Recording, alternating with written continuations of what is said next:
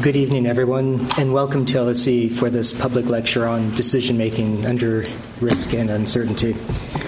My name is Jason Alexander. I'm a professor in the Department of Philosophy, Logic, and Scientific Method at the LSE, and it's a privilege to be able to chair this event. Tonight's lecture is part of a series organized by the Center for Philosophy of Natural and Social Science at the LSE. And I'd like to thank everyone who was involved, who was part of making this happen. The plan for tonight is as follows. Professor Gigerenzer will speak for approximately 50 minutes, and then we'll have about 30 minutes left over for questions from the audience. After that time, he'll be signing copies of his book, of which you'll be able to buy some copies outside if you wish. Professor Gigerenzer is a long-standing friend of the LSE, and his talk here tonight is just the most recent of what I hope to be many future appearances here at the school. He's currently director of the Center for Adaptive Behavior and Cognition at the Max Planck Institute for Human Development in Berlin. Prior to that, he was professor of psychology at the University of Chicago. He has many publications to his name, at least 200 published articles. I have to confess I stopped counting at that point. He has 9 books and many edited volumes. But what I would like to mention is some of his work which I find even more impressive. And it's that aside from his incredible productivity, he has made a serious effort to have a real impact upon the world and to make a difference. Let me give a few examples. He has been involved in teaching medical doctors how to improve their abilities at calculating and communicating the risk that their individual patients face. He has testified before the German parliament on the illusions that intricate risk models present. He has been involved in advising intelligence services and counter-terrorist agencies on risk management. And I've just been informed that before coming to the LSE, he managed to stop by the House of Lords for a brief visit. Now, this last point actually enables me to segue to the topic of his talk tonight. How so?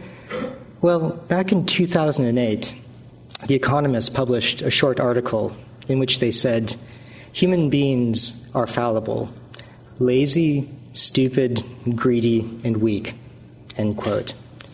It's often said that people are irrational and make bad decisions. And this is part of the reason why Cameron, in bringing in the nudge unit shortly after taking office, thought that that was an appropriate response to people's decision-making. They thought that people needed to be coerced in order to make good decisions. People might be lazy, but that doesn't mean that they necessarily make bad decisions. Much of Professor Gigerenzer's career has been concerned with showing how people, through the use of heuristics, efficient rules of thumb, can make very good decisions on their own. People are certainly boundedly rational, but whereas some people would want to view this as a glass half empty, Gerd sees things entirely differently. People can be educated to use their heuristics and rules of thumb to make very good decisions on their own without any coercion. And tonight what he's going to do is talk to us about how through using some of these techniques we can become better at thinking about risk and how we can all become risk savvy. Please join me in welcoming Professor Gigerenzer.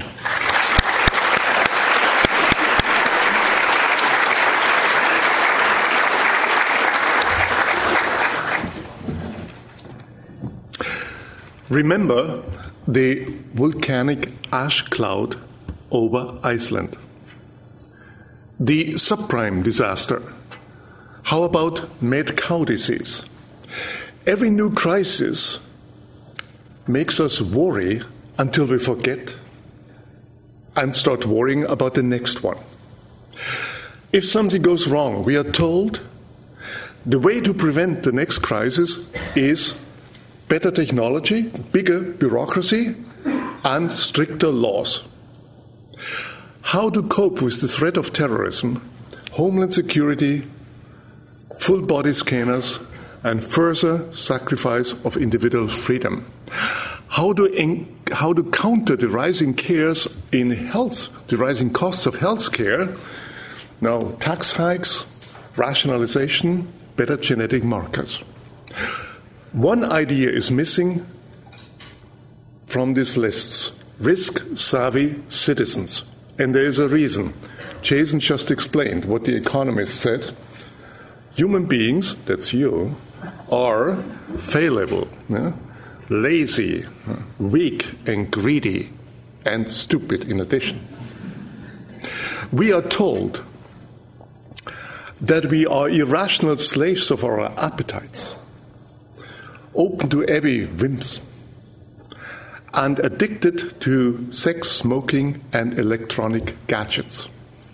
20-year-olds drive with cell phones glued to their ears, oblivious to the fact that this reduces their reaction time to that of a 70-year-old.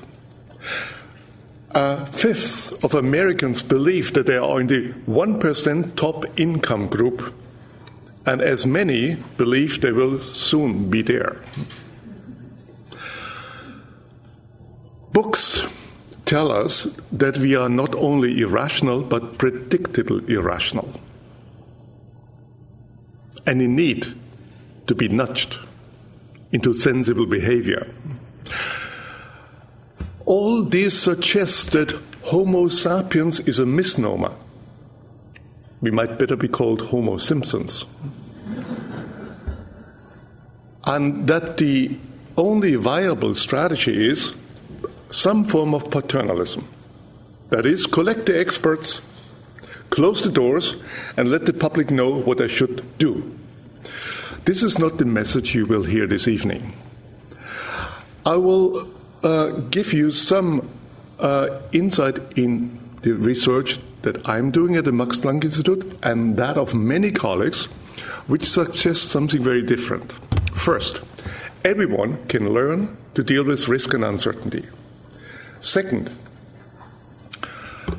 if you think that there are experts and there's no need for you to get risk savvy, that may be a dangerous thing. Bitter experience shows that many doctors, financial advisors, and other risk experts do not understand the risks themselves, or do not know how to communicate them to you, or even worse, pursue interests that are not aligned with yours, or fear litigation. All that shows that you need to think yourself. Literacy, the ability to read and write, was the lifeblood of a democracy. But today, reading and writing is not enough. Risk literacy, that is, how to deal with risk and uncertainty, is necessary for a 21st century technological society where we don't even know what's coming in the future. Without it, you risk your money and your health. You might think that risk literacy is already taught, but you will look in vain for it in most high schools, law schools, and medical schools. As a result, most of us are risk illiterate. What I want to do today with you is to invite you into a voyage into the world of risk and uncertainty. And I will give you some examples of simple principles that everyone can learn who dares to know. I emphasize dare to know, but some of the things I will say may pose problems to many of us because they require that you stand up against authority like a doctor, and use critical thinking and take the remote control of your emotions in your own hand. Are you ready? Then we start. I begin with a modest risk, namely getting soaked. A newscaster in US TV once announced the weather this way. The probability that it will rain on Saturday is 50%.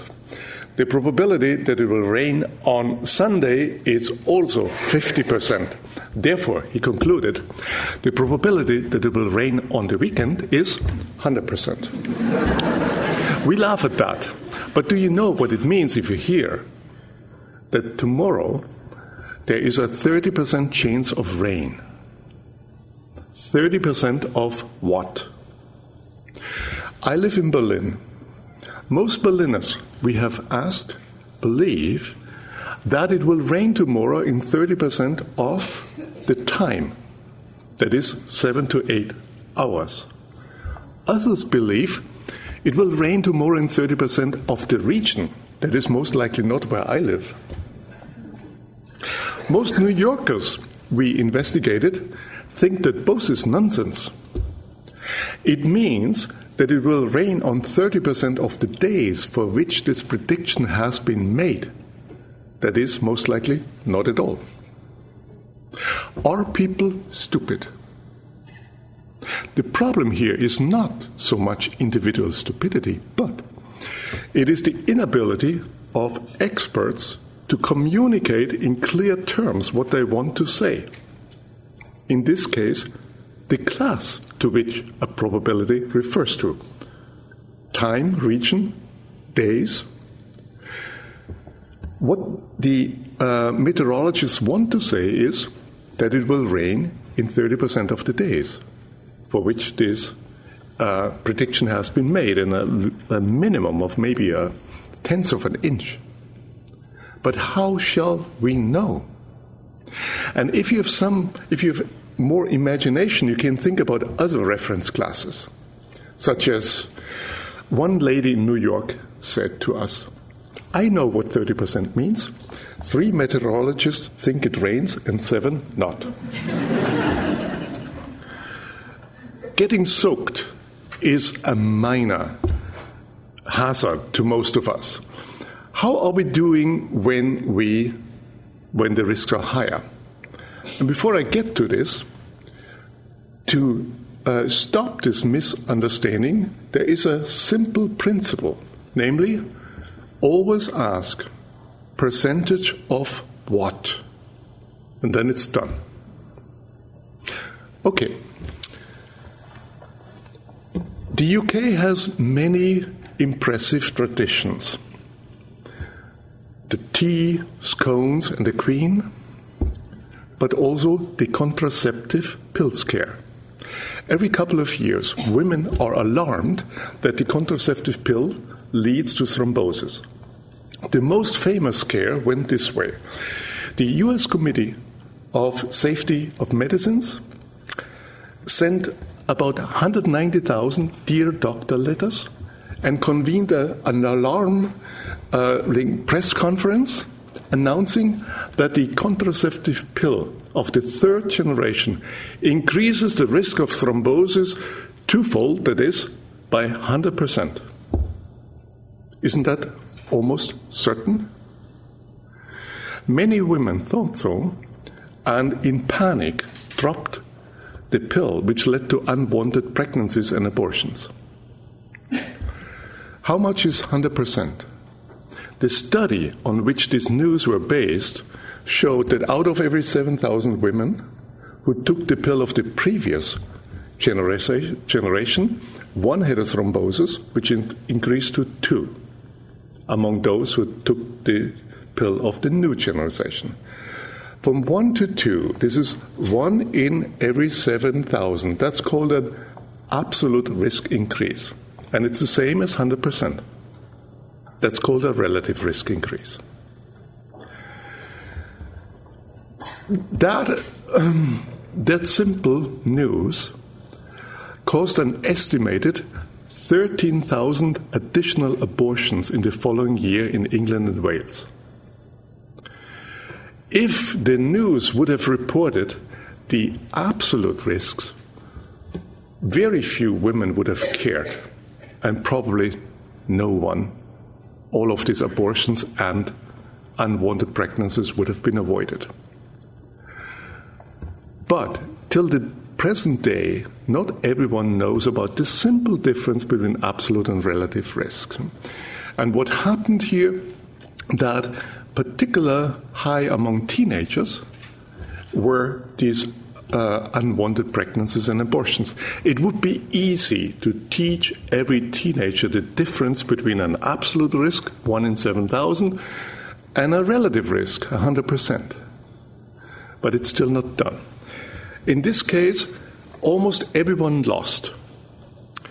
The National Health Service paid 4 to 6 million for abortion provisions. The poor women spent the rest of their lives with the realization, I aborted. And even the stocks of the pharmaceutical industry went down.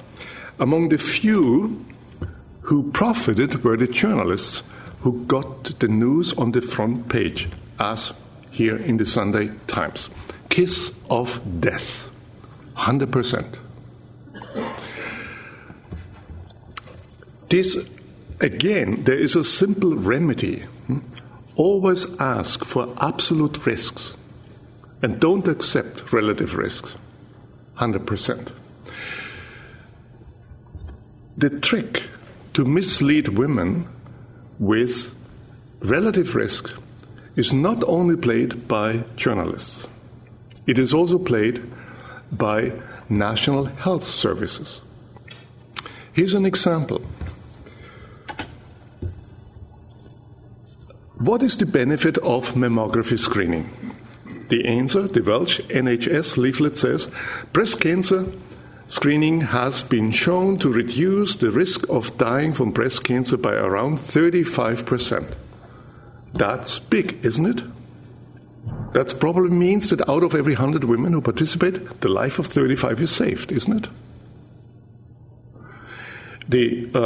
And many of these informations are around. What does it mean? Part of the activities in my group are designing transparent information so that everyone, women or men, can understand the evidence. Here is one way. It's called a fact box. A fact box summarizes all the randomized studies. In this case, these are 100,000 of women, and breaks it down in simple, understandable terms. And there's no use of misleading statistics like relative risk. So, what you see here is the total. So you have 1,000 women who don't participate in screening and 1,000 who participate in screening. The question is, what happens 10 years later? Benefit, breast cancer mortality. In the no screening group, 5 die from breast cancer. In the screening group, 4. Absolute risk reduction, 1 in 1,000. If you want to mislead women, how do you communicate that? Not as 1 in 1,000, but as a 20% risk reduction. And what the leaflets did, they rounded up to 35%. See? The second information you may not have ever heard. The total cancer mortality is exactly the same. That is, we have no proof that mammography screening saves a single life. And also the total mortality is the same. But quite a few women are harmed. And there are 2 potential harms. One is women who do not have breast cancer, but the test isn't very good. You get false positive and biopsies. That is estimated to happen to between 50 to 200 out of every 1,000 women. And finally, women with non-progressive cancer, that is a cancer that is only technically a cancer, but you would never notice this during your life, is detected, and these women get then lumpectomies, mastectomies, which by definition don't do any benefit, only harm. With a fact box, everyone can make up her own mind about screening. If you think that fact boxes are published in the UK, not so far. We'll try to get it there. The Germans are also very hesitant about publishing fact boxes. There might be questions raised by women. Why have we been told that we need to go if the evidence is like that?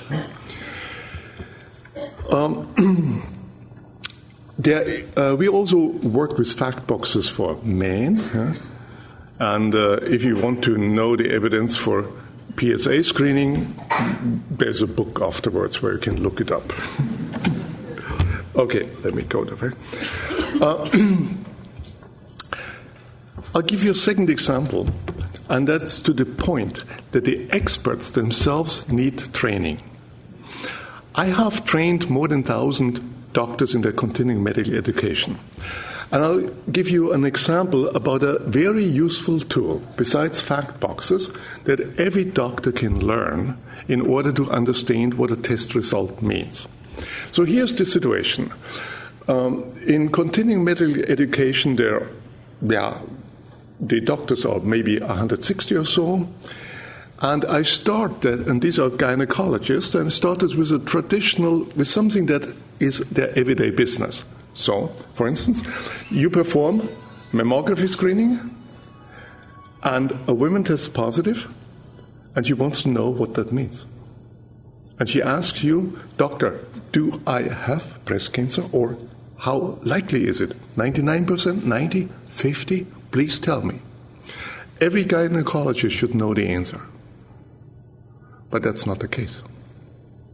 And I give them, in addition, information so they can derive the answer in case they don't know. And I will do with you now the same thing. I first give you the information in the way that medical students get them in probabilities, exactly conditional probabilities. And I hope I can confuse you. And then I show a tool, a simple tool, that you can learn in a minute. It's called natural frequencies, where you can represent the same information that you will see through. Are you ready? Okay, let me try to confuse you. Here's the information that you know. The probability that women in this group has breast cancer is 1%.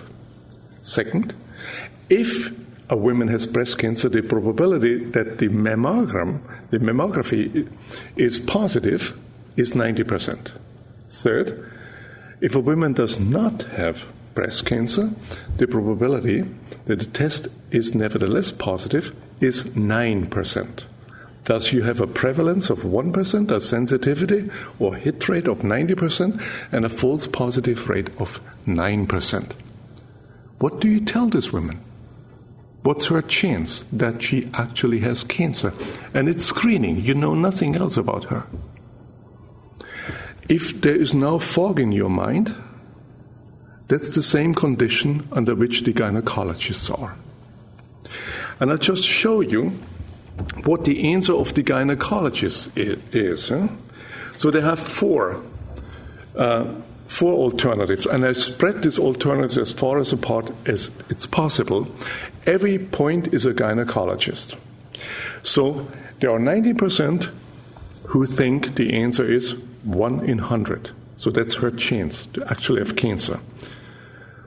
I also think it's 10 in 100, but the majority think it's 90 or 81%. So basically certain. The reason why I choose 81 is because from previous studies I know that many doctors in desperation take the sensitivity, 90%, and deduct the false positive rate, 9%. Yet it makes no sense, but it's desperation. And again, we have some here. If women would know that variability, they would be really, really frightened. Now, I hope you are confused. And I tell you what to do. The simple method is you translate these probabilities into natural frequencies. How does this go? Let's make it simple. You start with a number, say 100 women. And now you translate all the information in that. We expect that one of them has cancer. and she likely tests positive. That's the 90%. Among the 99 who do not have cancer, we expect another 9 who test positive. Makes 10 who test positive. Question, how many of those who test positive do actually have cancer? Now you see it. It's 1 out of 10. So that's the 10 out of 100. When I teach these doctors this simple method, and at the end of the session, I give them the probabilities. They don't know the answer. And they have learned with other problems to apply them. Then the majority of doctors now understands what's the positive predictive value. That's the technical term. There are a few hopeless cases on the top, but I can't do everything in 75 minutes. So here is a simple method that can help everyone to understand the result of screening tests. Whether this is screening for Down syndrome or for any kind of screening in pre-borns and newborns, and the ability of doctors to understand the meaning of a test is the more important the more tests are done. And now we can, in some countries, the entire genome is screened, and you can just imagine how many false positives there will be. And we do not want that parents are frightened. And we know from studies that many parents who do not understand the amount of false positives are frightened, and even if it shows it was just a false positive, they continue for many years to watch their child very carefully and interpret almost everything as something to worry. And the effect is, there are some studies on children. The children themselves then turn into a worrisome child. I'll show you now how this works. Here you have on the right side the representation that's used to teach doctors and which confuses their minds. On the left side, natural frequencies. Why does this work? It's very simple. The representation changes the computation. That's called Bayes' rule. And if you look at this, you know why you were confused. Natural frequencies make the calculation simple. And what you see here is roughly 10 out of 100, like 1 out of 10. So we know and we can deduce what representations work, what not. For instance, relative frequencies are the same as those conditional probabilities, and they will cause the same confusion as conditional probabilities. Here is a summary of what we have done in the last years. On health information policy, we have managed in Germany that all misleading statistics have been removed from almost all cancer screening pamphlets. That hasn't happened in the UK. How do you do this? Not by argument, but I'm giving many talks to medical societies in Germany, typically the opening lecture, and I've always pointed out one of the reasons why you, the doctors, don't understand the evidence are these pamphlets. You need to understand that most doctors do not read medical journals. And for the simple reasons, because they don't have the training to understand the statistics. And I said in public, the German Cancer Care, this is the major organization, is on its way to lose the trust of the public. And at the end, they believed it, and we helped them to rewrite their brochures. So threat of reputation is one means that works. But in Germany, no society has dared to publish a fact box. That would be too clear. And the first one, amazingly, has been published in Austria, which is not known for revolutionary thought. I was there when they had their ceremony, and you can bet how much fire they got from the head of the local Innsbruck gynecology department. And there was rage among the directors of clinics, which are used that patients look to them like gods and surrender, not to evidence. But we managed that. Another thing, medical education. So my researchers have trained several thousand physicians, and also medical schools have now begun to teach this and other tools, which I cannot go in order to change the medical education. And communication tools like natural frequencies are now standard in many medical societies, evidence-based societies, including the Medicine and Healthcare Products Regulatory Agency in this country. Now think a bit. You may have read in the behavioral economics literature, in the social psychology literature, that people ignore Bayes' rate, that people cannot do Bayesian inference. We have heard this for many, many years. We can teach even doctors to do Bayesian inference. I mean, 87%, not everyone. And we also can teach even fourth graders to do this. So I just say that to warn you against this message you may have read in books like Thinking Fast and Slow, that we are basically dumb and there's no hope for us. I'll show you.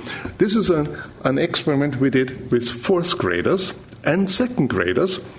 And here is no mammography problem, but something that interests them. And in one version, there were also icons. And just look at the result. Among the fourth graders, when the text was added by items, more than half of them suddenly see the Bayesian answer. And just with numbers, almost half. And even some among the second graders can do it. So we could train, it's just an example, young people to get risk savvy, to understand risk, if we only would start, rather than saying, oh, then we'll never learn it.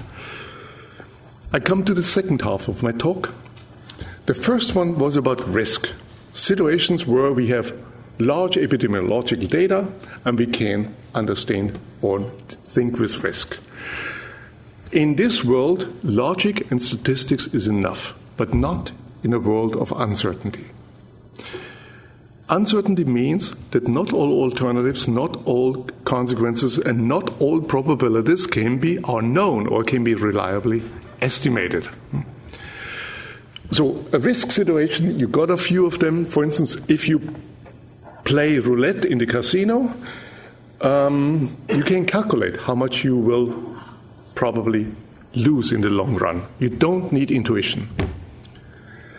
In other problem, how to invest my money, whom to marry, whom to trust, you can't calculate the right answer. And we need other things, like intuition and heuristics. Heuristics are simple rules of thumb.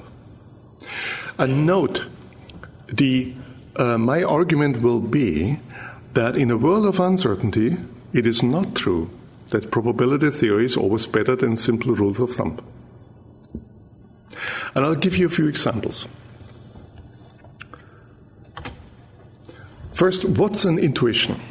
An intuition is a judgment that appears quickly in consciousness. I feel what's the right thing to do. But I cannot explain it. The underlying processes are not full aware. They are in the unconscious, but it's nevertheless strong enough to guide actions. So the opposite of an intuition is weighing pros and cons. This is my 5th lecture in 3 days. And so intuition is looked upon, considered as something, the source of all of our errors and so on. And many social psychologists spend their careers on trying to prove that intuition is mostly wrong. If only these psychologists would study the real world rather than the text problems. I have worked with large companies,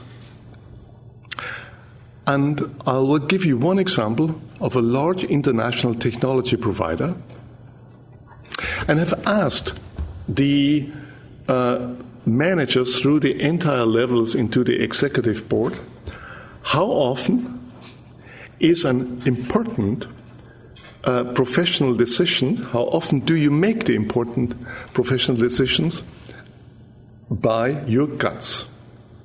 Precisely, how often it's at the end a gut decision. Again, intuition is not an arbitrary decision. It is not a sixth sense or God's wish. It's also not something that only women have. We men have also intuitions. And typically, it is based on years and years of experience. The point is, you feel what you should do, but you can't explain it. It's not in language. And there's a very simple way to realize that. Most parts of your brain are not able to speak. And if you would ignore the information that's in the other parts, good luck. So the typical situation is that a decision maker in that firm or a group of managers are buried by a mountain of information and data, partially contradicting, or sometimes you ask yourself, why did he give me this information in the first place? And then there is no algorithm to calculate the correct answer. And if someone has a feeling, a gut feeling, where to go, that's what I mean. Question: what do you think? What proportion of important professional decisions, like setting up a plant in Beijing, or rather not, is at the end a gut decision? What do you think? No? 1%? According to, I don't know what exactly LSE teaches, so probably you're not learning about gut decisions, except it might be something you better don't do, or? So what's happening outside? Okay, I'll show you. The important thing is, nobody says never, so I make never a gut decision, and nobody says always. So you see the hierarchy from the managers into the executive board. So a group executive in this company would be responsible for several billions. And on average, every other decision is based on a gut decision. But these managers would never admit this in public. There's fear. There's fear about accountability, and intuition has a bad name in this area of our society, not in other areas. If you, for instance, think about yourself, how did you choose your partner? Did you make a pro-contra list? Then it's okay, but not here. I have seen two methods to hide gut decisions in public. The first one is to find reasons after the fact. So a manager might have a gut feeling, but he or she doesn't dare to say this in public, so you send an employee to look for reasons for 2 weeks. Then he comes back, and the manager presents the decision as a fact-based decision. Big data. This is a waste of time, intelligence, and money. There is a more expensive version. You hire a consulting firm, and they deliver a 200-page product explaining why the decision is fact-based, including PowerPoint. That is a waste of more money, time, and intelligence. So that's the first version. The second way to deal with the anxiety about intuition is called defensive decision-making. That means that you as a manager believe or feel that option A would be the best thing to do, but it's intuitive. If it goes wrong, you can't explain it. So you rather recommend a second or third class option to follow, One, if things go wrong, it's not so much your responsibility. For instance, because everyone else does it. That's called defensive decision-making. Note it means that you protect yourself and hurt the company. How often does defensive decision-making happen in this company? What do you guess? 1% of the cases? 2? 5? Who does it in the hierarchy? Who not? I'll show you the answer. Note that the distribution is quite different. We have on the left side managers who say, I never do this. And if you ask them, you get answers like, if the company is well, I'm well. If the company is not in good shape, I'm not in good shape. Here the interests of the individual and the company are aligned. And this is the managers you want. On the other extreme, you have some who say almost always. If you interview them, they tell you this company has no error culture. If you make an error, you're punished, so better do nothing. Or one said simply, what I do is cover my ass. In general, between a third and half of all important professional decisions are defensive in this company. And this company is no exception to others. If that company would develop a culture and not this self-defensive culture, they could save lots of money and have a different climate where everyone likes to work rather than cover up. Defensive decision-making is not just a problem in companies, but also in healthcare. If you visit your doctor and assume that your doctor recommends to you the best thing, you may be lucky because you have the one or other doctor who does this, but many doctors practice defensive decision-making. They advise you treatments, surgery, biopsies, and cancer screening methods they would never advise to their own family members. That's called overtreatment, overdiagnosis. The amount varies between countries. It depends much on the litigation system. It's highest in the US.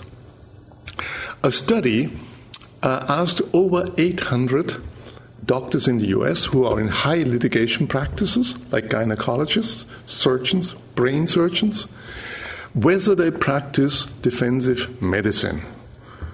What percentage do you think said yes?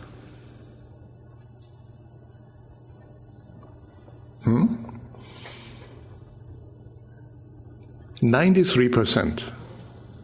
And that's probably an underestimate, because not everyone admits it, also not to himself. Just like that is probably an underestimate, what you get. That also tells you that here the problem is with the experts. And also not just with the expert, because the doctor cannot other, certainly not in the US, because it's you who sues. And the entire litigation system behind that. So one needs to understand the situation in which a doctor is in. And I've shown you two factors. One was innumeracy. Most doctors do not know the evidence. Second, defensive medicine. And that's not their fault, the second one. And third, conflicts of interest. If one doesn't do an imaging technique like an MRI, the clinic loses money. The same problem is also in politics. We have more and more politicians who do not, where it's hard to find out what their point is. And who are rather trying to follow other goals that protect themselves, in this case, being re-elected. Here is a way to summarize this second part. How to slow down innovation. And that also holds in sciences, not just in companies. Always mistrust gut feelings. Now, as a director of a Max Planck Institute, if I would have no gut feelings, I would never do innovative research. I would just add an iota to the things they have published anyhow, and everyone who does this becomes, if you do this, you will become a professor. That's not a problem. But innovation means also to take risks and then check them. Second, require a rational justification of every new idea. Otherwise, don't accept it. And finally, cover your ass. Create a culture of defensive decision-making and a negative error culture. What is a negative error culture? A negative error culture is a culture in which the assumption is errors should never occur. Second, if they occur, try to hide them. Third, if you can't hide them, blame someone. A positive error culture is one which assumes that errors will always occur. Second, if one occurs, make it public and find out how can we reduce the chance that it occurs again. And at the end, you will have fewer errors in a positive error culture. What is an example for a positive error culture? The international airlines, commercial airlines. One of my doctoral students, she is a captain of Lufthansa, and she studies the error culture of Lufthansa versus hospitals. Hospitals are an example for negative error cultures, not everyone, but most, where it is a dangerous thing to admit to an error because you might sue, and that's one of the reasons why so many errors keep going. In the US, estimates are that every year between roughly 50 and 100,000 Americans die in hospitals from preventable and documented errors. If one would only spend all the money that we waste on cancer screening in patient safety, one could save lives. But I do not know a single health system, maybe except the Finnish, whose primary goal is the patient. Mostly, if you ask yourself, why do we have this misinformation of the public? Someone has an interest, and it's not yours. In my third part, I want to address the confusion between risk and uncertainty. Note again, a human being has a number of tools. Some of them are useful in a world of risk. That's statistical thinking, logic. Others you need in addition in a world of uncertainty. That's rules of thumb. That's good intuitions. Nevertheless, we have both in sciences and also in the world of finance a number of people who believe there's only one tool for everything. It's probability theory, or subjective Bayesianism. And that may be a dangerous thing. That's the idea that you could predict or model every form of uncertainty with the same tool. And I'll show you now one example for the turkey illusion. Why is it called turkey illusion? The concept goes back to Bertrand Russell, for the philosophers. Assume you are a turkey. It's the first day of your life. A man comes in, and you fear he will kill me. But he feeds you. On the second day, he's coming again. You fear he will kill me, but he feeds you. Third day, same thing. By any Bayesian models or other models, the probability that he will feed you increases every day a bit, and on day 100, it is higher than ever before. But it's the day before Thanksgiving, and you're dead meat. The turkey illusion probably happens less often to turkeys than to people. think back about the time before 2007, 2008, before the financial crisis. The certainty that it will go on like as it were, as suggested by the rating agencies or by the calculations by the bank, went on and increased up to shortly before everything happened. I'll give you a concrete example of the Turkey illusion. And I deal with a specific problem, namely with exchange rates and with dollar-euro exchange rates. At the end of every year, the major banks in the world make predictions about the exchange rate in a year, at the end of the next year. These predictions are very much wanted and often bought, so something that's expensive must be good, isn't it? How good are they? I have analyzed the predictions of 22 major banks, and I think you have everything here who has fame or infame. Morgan Stanley, JP Morgan, Bank of America, HSBC, UBS, the Deutsche Bank, and so on. What you see here is the euro-dollar exchange rate. 1.0 means $1, 1 euro. Up, euro is stronger, and down the opposite. I have used 10 years because with 1 year you can show everything that you want. What you see here, these predictions are made I'm just looking for a pointer, but I use my finger. These predictions were made in December 2000 for the next year, so end of December 2001. There are 22 points, and the circle is the mean prediction, and it's about 1-to-1. The Deutsche Bank predicted $1 is 1 euro. So, what happened with the real exchange rate? It was lower than all the estimates except one, that was Citibank, now Citigroup, and that was the last time Citigroup was lucky. Now assume you are a high-paid analyst in the city of London, or in Wall Street, or in Frankfurt, and you've seen this result. How do you place the predictions for next year? Do you go up or down? Down, yes. That's what they did. What did the exchange rate do? Went up. Note that it's outside the entire range of predictions. And the range is not trivial. It's above 20 cents. Now, what do you do now? Do you go up or down? Up, yes. I guess you could get a much better paid job. You got the idea.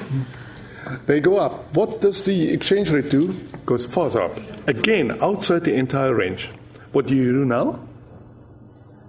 Yeah, you got the key idea.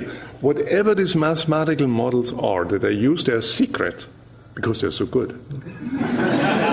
We do not know, but they basically predict next year will be like last year. So they go up. What does the exchange rate do?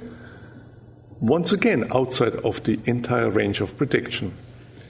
So what do you do now? You go up, exchange rate goes down. Then you go down, exchange rate goes up. At least it's in the ballpark for the first time. What do you do now? You know it. Last time you go up, you go up. Exchange rate goes even further up. Again, outside of the range. Then you go up, it goes down. This is the first hit and the last one in 10 years. Now you go down, it's again outside of the range. Then the predictions go up, it goes down. So, this is an illustration of a Turkey illusion. The attempt to predict something, calculate something that cannot be calculated, at least not with this model, with these things. Why do the banks nevertheless continue to provide these predictions? And why do people and managers want these predictions? I could do the same with the stock market. Wouldn't be different, but that's more known. There are two possible explanations. One is that the managers who buy this don't know how bad the predictions are. But there is a more interesting one. They at least feel how bad they are. You probably have never seen anything like this, and you know there's a good reason why the bank don't publish that. But they may well feel how bad this is, but buy them nevertheless. Why? For defensive reasons. So, if I make my own estimate as a top manager, and it turns out to be wrong, it's my responsibility. But if I buy the prediction from UBS, it's their problem. It's not my responsibility. Again, we have a waste of talent at the beginning of this chain of young, mathematically skilled people, the so-called quants, who every year make these predictions and fail every year, and then they make the models more complex, which is the wrong way to go, as you will see, and nevertheless earn good money. And then there are managers who want to buy these worthless predictions in order to do defensive decision-making and delegate the responsibility. Another game in our society that helps nobody, it's just a waste of talent. We would like, at the Max Planck Institute, to hire these young people, but they are paid so much better doing worthless things. One of the reasons for the last financial crisis was exactly the mathematical models. These mathematical models, like value at risk, are standard probability models that would be wonderful if the world of finance would be stable, predictable, but they are not wonderful in the real world of investment, at least as this world is since the 1970s and 80s. Value at risk has missed every crisis and prevented none. It works as long as nothing happens. Just like what you have seen here always works if no downturn or upturn happens. But working as long as nothing happens is like having an airbag in your car that works all the time except you have an accident. And I have a project with the Bank of England on simple heuristics for a safer world. So what do you do with the world of finance, both in regulation or predicting bank vulnerability? You will fail the moment you use the standard tools that work in the world of risk. And we investigate heuristics. Heuristics are simple rules that only look at a few parameters and try to be robust. So, for those who are statistically minded, we bet on bias in order to reduce the variability, the variance. I'll show you just one example without discussing it much. Here is an example of a fast and frugal tree. We investigate how good it is for assessing bank vulnerability. It only asks 3 questions. For instance, UBS had before the crisis a leverage ratio. A leverage ratio is roughly the ratio between the capital you have and the debt you have. It had a ratio of, I think it was around 2%, so it would have gotten immediately a red flag, even if it would have passed all the others. These models are not compensatory. They're not like a linear equation where you can make up for something that you don't have. They're sequential. And that model does better in our first studies than the typical logistic regression models. If you want to know more about this, here is a reference. I'll give you at the end a simple example, again, about the question, should we use complex calculations for complex problems, or rather simple heuristics? Assume you have too much money and you want to invest it. You don't want to put everything in one basket, but You want to diversify. But how? Harry Markowitz from the University of Chicago got the Nobel Prize in economics for the solution. It's called the mean variance model. I'm not doing mathematics with you here. Those of you who are students at the LSE probably know that. I just want to emphasize the problem is not the calculation. The problem is the estimation of these parameters. So the means, the variances, the covariances. When Harry Markowitz made his own investments for the time after his retirement, he used his Nobel Prize-winning optimization method. So we might think he did not. He used a simple heuristic, namely, invest equally. So we call this 1 over n. N is the number of options you have. If you have only 2, you do 50-50. If 3, a third, and so on. That can be done quite quickly. You don't have to calculate.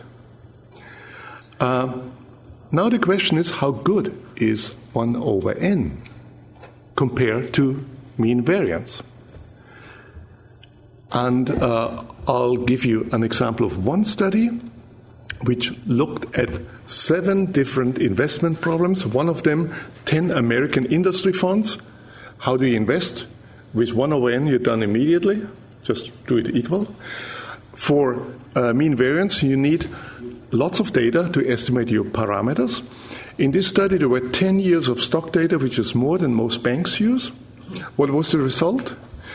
In 6 out of 7 cases, 1 over n made more money than mean variance, according to standard criteria. And this is not a fluke. Namely, the real question that we study is, can we describe the world in which simple heuristics work better than so-called optimization models, and also the world in which the opposite is the case? And I'll show you here 3 features of the world where 1 over n is better or worse than the others, and that also holds in general for heuristics. If you have low uncertainty, which is not the case in the stock market, only few alternatives, you don't have to estimate many parameters, and lots of data, then make it complex. That's the world of big data. Here, in the example, mean variance.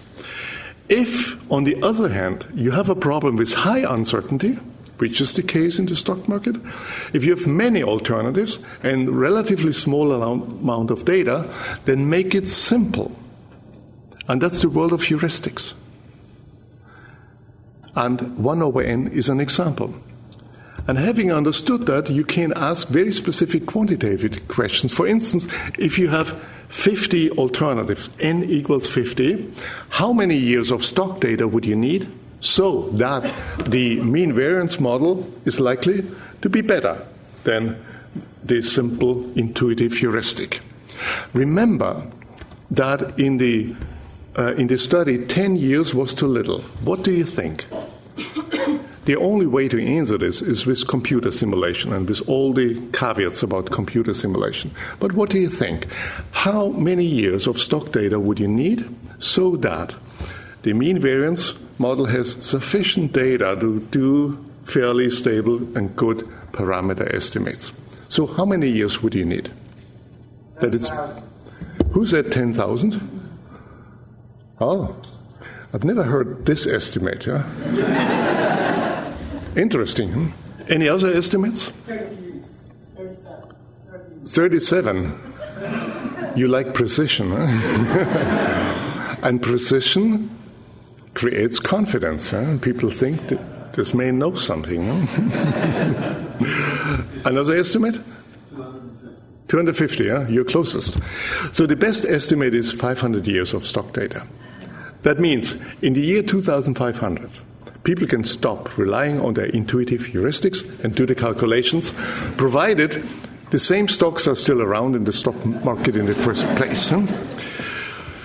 Now, what you see here is very important for my own research. We call this the study of ecological rationality, meaning there is no strategy that is the best in all worlds, which should be evident. But we need to work out the structure of worlds where we can expect that something simple is better than something complex, or vice versa.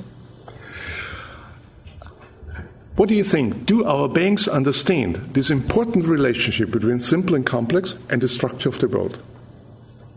I show you a letter that my own internet bank sent me. It's in German, and I translate, sorry. It says, with Nobel Prize winning strategy to success in investment. And then the letter read, do you know Harry Markowitz? No, but you should. And you are told that Harry Markowitz won the Nobel Prize in economics, that the bank is now using his method. It's a little bit late, but... And there is a warning, don't trust your intuition. That may be too simple. What this bank has not understood is that they sent the letter 500 years too early. So let me conclude just with a note on the mathematical and the conceptual background. Why do we and should we use heuristics? The typical answer is because there's an accuracy-effort trade-off, meaning if you use heuristic, you lose on accuracy, but you can do it faster. This message you can read, among others, in Danny Kahneman's recent book, Thinking Fast and Slow. And in his analysis, if you write it in a formula, the total error is bias plus noise. This is true in a world of risk, and it's wrong in a world of uncertainty. That's what he's not realizing. In a world of uncertainty, the bias-variance trade-off has that the answer is because you use heuristics, because you have to make a trade-off between what's called bias and variance. Note that the story, total error is bias and noise, would never allow that you do better with a heuristic. That cannot happen. What is bias? Bias is, think about a dartboard. And you throw a number of darts. And they're all, this is the bullseye, and they're all hit here, very close. So you have a bias, the difference, but no variance. They're all basically, or little variance. Now think about another method, or another player, who throws darts, and they're all over the place. There's lots of variance, but they may have no bias. The mean is the same. So you see there are two kinds of errors. A simple heuristic, like 1 over n, has only bias, no variance, because it even ignores all the samples. But mean variance method have both bias and variance. So the truth about using heuristic versus complex models to have a balance between a sound bias and not too much variance. Variance means nothing else than an overly sensitivity to the specifics of the sample you get. You can read more about this. I'm not going into this. But the consequence is a very important one. While, according to the Heuristics and Biases program of Kahneman, you are rational if you have no bias. That's wrong. You need a certain bias in order to compensate for the overly sensitivity. And if you want to read more, there's a reference. So let me finish. At this day, we have 3 misconceptions in the literature, in the behavioral economics literature, in the psychology literature, and they're widespread. First, heuristics produce second-best results. Optimization is always better. This is the first misconception. You've seen examples. In a world of uncertainty, that doesn't hold. And by definition, you can't optimize. Second, complex problems always require a complex solution. No. There are many examples where we work on where you can do better with simple heuristics. And the question is when this is the case. And finally, more information, more time, and computation is always better. You've seen it's not true. I haven't given you example about time, so maybe I do this at the end. Is there anyone, let's take one from sports. Who of you plays baseball? Nobody. Cricket? Nobody. Soccer? 4. Good. Let's take another sport. How about golf? Who's playing golf? 3. Okay. Okay, here's an experiment with golf. Beginners and experts in golf. We now instruct both groups that they only have 3 seconds time to make their putt. That's not much, it can be done. What happens to the beginners if they only have 3 second times?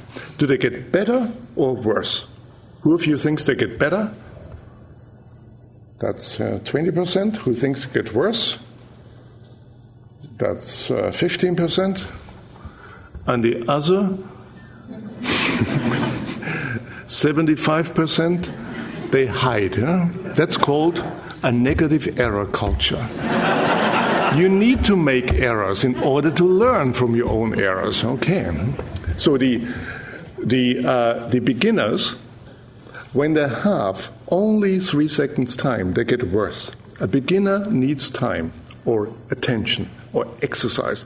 If you learn to play the piano, you need to go by your fingers and learn everything. And music only starts when you have no idea anymore what your fingers are doing.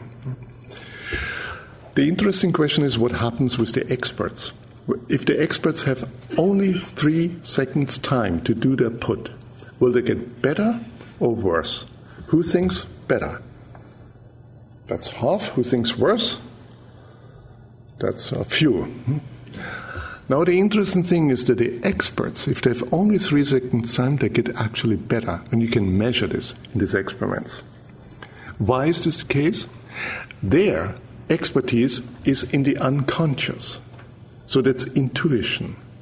And if you give someone who knows very well intuitively what to do too much time, that person might start to think.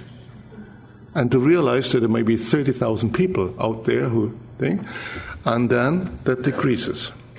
Okay, I have to do it once more until every one of you gets it. Same experiment, beginners in golf and experts. Now we instruct them to pay attention closely to their swing, to all these bodily movements. What happens with beginners when they pay attention to what they are doing? Do they get better or worse? Who thinks better? Who thinks worse? A few, when you ask your neighbor why you're wrong. So beginners, it helps beginners if they pay attention what they're doing for the same reason as before. But what happens with experts when they pay close attention to their bodily movements? Will they get better or worse? Who thinks the experts get better when they pay attention? 1. Who thinks it's worse? Now you got it, Sorry. The reason is the same. An expert does this intuitively, and if you ask someone to pay attention who is an expert, then the thinking may interfere. You can use this now strategically in case you play, say, tennis, and you have a partner who has such a forehand that today you are on the wall, helpless. But now you know what to do. If you switch sides and he passes you, you say to him, "You have such a forehand today. How do you do it?" And you have a good chance that you start thinking and the problem is solved. So let me summarize. I invited you to a short trip among many themes, among some of the themes of risk savvy. First, in opposition to my dear colleagues who would like to nudge you or just nudge you, I argue that everyone can learn to deal with risk and uncertainty. I showed you a few simple principles that we can teach everyone, including doctors and financial advisors. Second, experts are part of the problem rather than the problem, than the solution. And I've given you some examples that we need to train the experts first. And you need to be part of that, standing up and demanding information. Third, risk is not the same as uncertainty. And that's, I think, a common error that we have in many academic fields. We need statistical thinking for problems of risk, and we need smart rules of thumb for problems of uncertainty. Finally, I showed you at least one example that less can be more in an uncertain world, that you can do better with less information, with less time and less computation.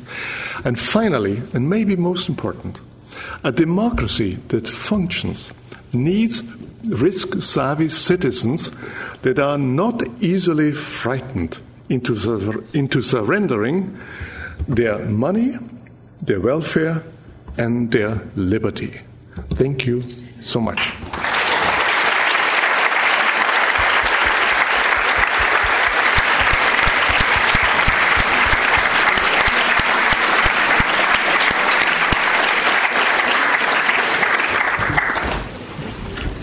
All right.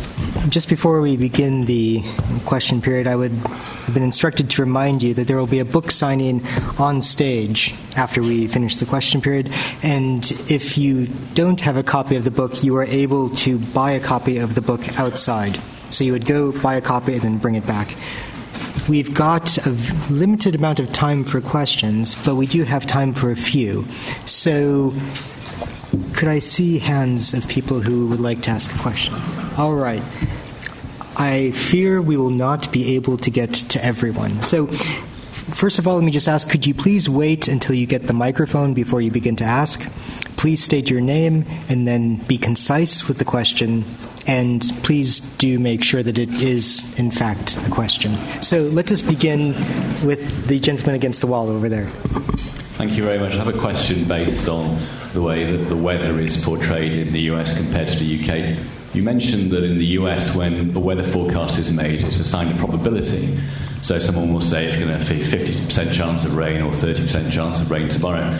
In the UK, we are just told tomorrow it's going to rain at 2 o'clock in London. And that's insulting because I've got no idea of knowing whether it's a 90% chance or a 10% chance that it's. Yeah. So it strikes me that some countries might be further along the road to risk savviness than others. Yeah. So my question really is, A, is that something that you've seen in your experience? And B, if so, why? Is it because that country's citizens are better educated mathematically? Or is it because they're just more distrustful of authority? Or is there perhaps a third reason? Yeah, it is correct that there is difference between countries, and the US actually was the first country who used probabilities in 1965 for communicating weather reports to the public. That's the thing. If it's true what you're saying, you here in the UK are still in the pre-probability period, like Greece is still there. But it's not consistent. It's not something about the country. For instance, take the example I have. In the pamphlets on mammography screening, the US works without numbers. And here you have at least misleading numbers. All right. Next question. All right. The gentleman in the back against the wall in the balcony. Thank you. I'm Rob Horn, Professor of Behavioural Medicine at UCL. Thank you for an excellent talk. And I wanted to ask a question about the startling reliability of the inaccuracy of the exchange rate predictions. Do you think that's because it's impossible to predict some things, or just that the predictive models don't know enough? So, for example, we could predict with 100% accuracy the outcome of the turkey feeding if we understood the motivations of the human feeder. Yeah. In this case, I would suspect that we have no method that we know to predict similar to the stocks. Yeah? We have many people who claim that they could predict it. There's always an amazing amount of hindsight in this business. Yeah?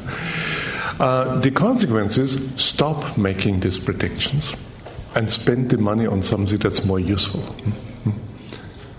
And I think an anthropologist should study these kind of strange behaviors that are here, within us, not somewhere in the middle of Africa. And we have plenty of that. All right, next question. The woman in the back. Thank you. You mentioned how so many managers make decisions based on intuition and then spend loads of money and waste loads of money and time trying to come up with all those facts to justify their decision making. But if that is a waste of time and money, then how can they make their decision making process more transparent and justify their decisions to the people they're accountable to? Yes, that's a good question. I can answer that by example. There are famous people who are very successful in investment, like George Soros, who openly say, I go by my guts. And they can justify that. More generally, there are two ways of justifying. One is by performance, one is by procedure. And this anxiety is all about procedure. You could say, look, here's someone who has this wonderful machine with big data computations. I have the experience that he doesn't have. And now we'll see who makes better prediction. That would be the rational thing to do, and not by procedure. All right. Someone from the balcony. The woman in the middle there in the balcony, please.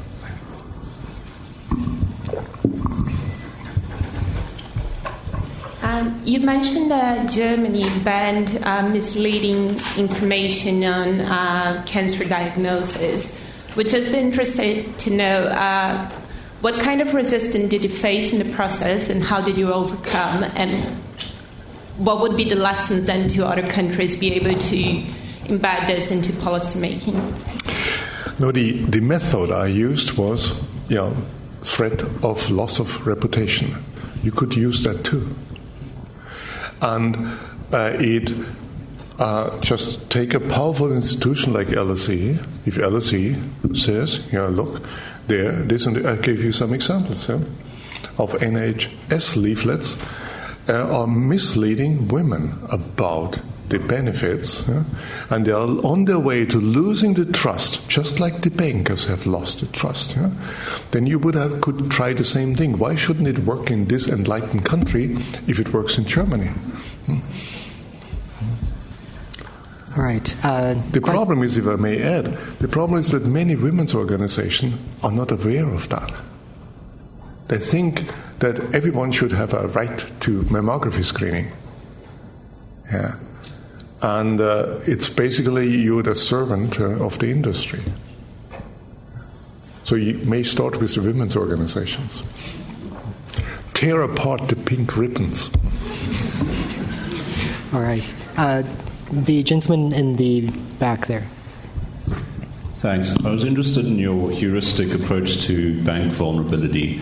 And it struck me that I would worry about a Lucas critique response, that your bank manager is going to go, oh, that's how the Bank of England's doing it.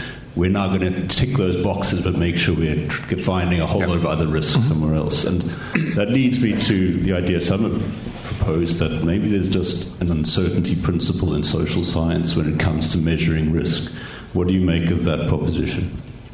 No, that's what you say is the typical response I get from bankers and also some regulators. That and the argument is needs to be taken serious. If you have a simple regulation, take for instance just a leverage ratio, 10-1, as Mervyn King proposed, as opposed to value at risk calculation. And you need to understand that value at risk calculation for a big bank involve estimation of thousands of parameters and the covariance matrix in the order of 1 million. And they use their own models. Regulators cannot see through how these are being done. If it's a simple rule, they can see through. Then the question is, can we game a simple rule? Of course. But remember, the old complex system has been gamed very perfectly. And at least regulators can see quickly when something is being gamed. It's more transparent. All right, and that brings us to 8 o'clock sharp. And so I would like to close this session with one final thank you for Gerd Gigerenzer.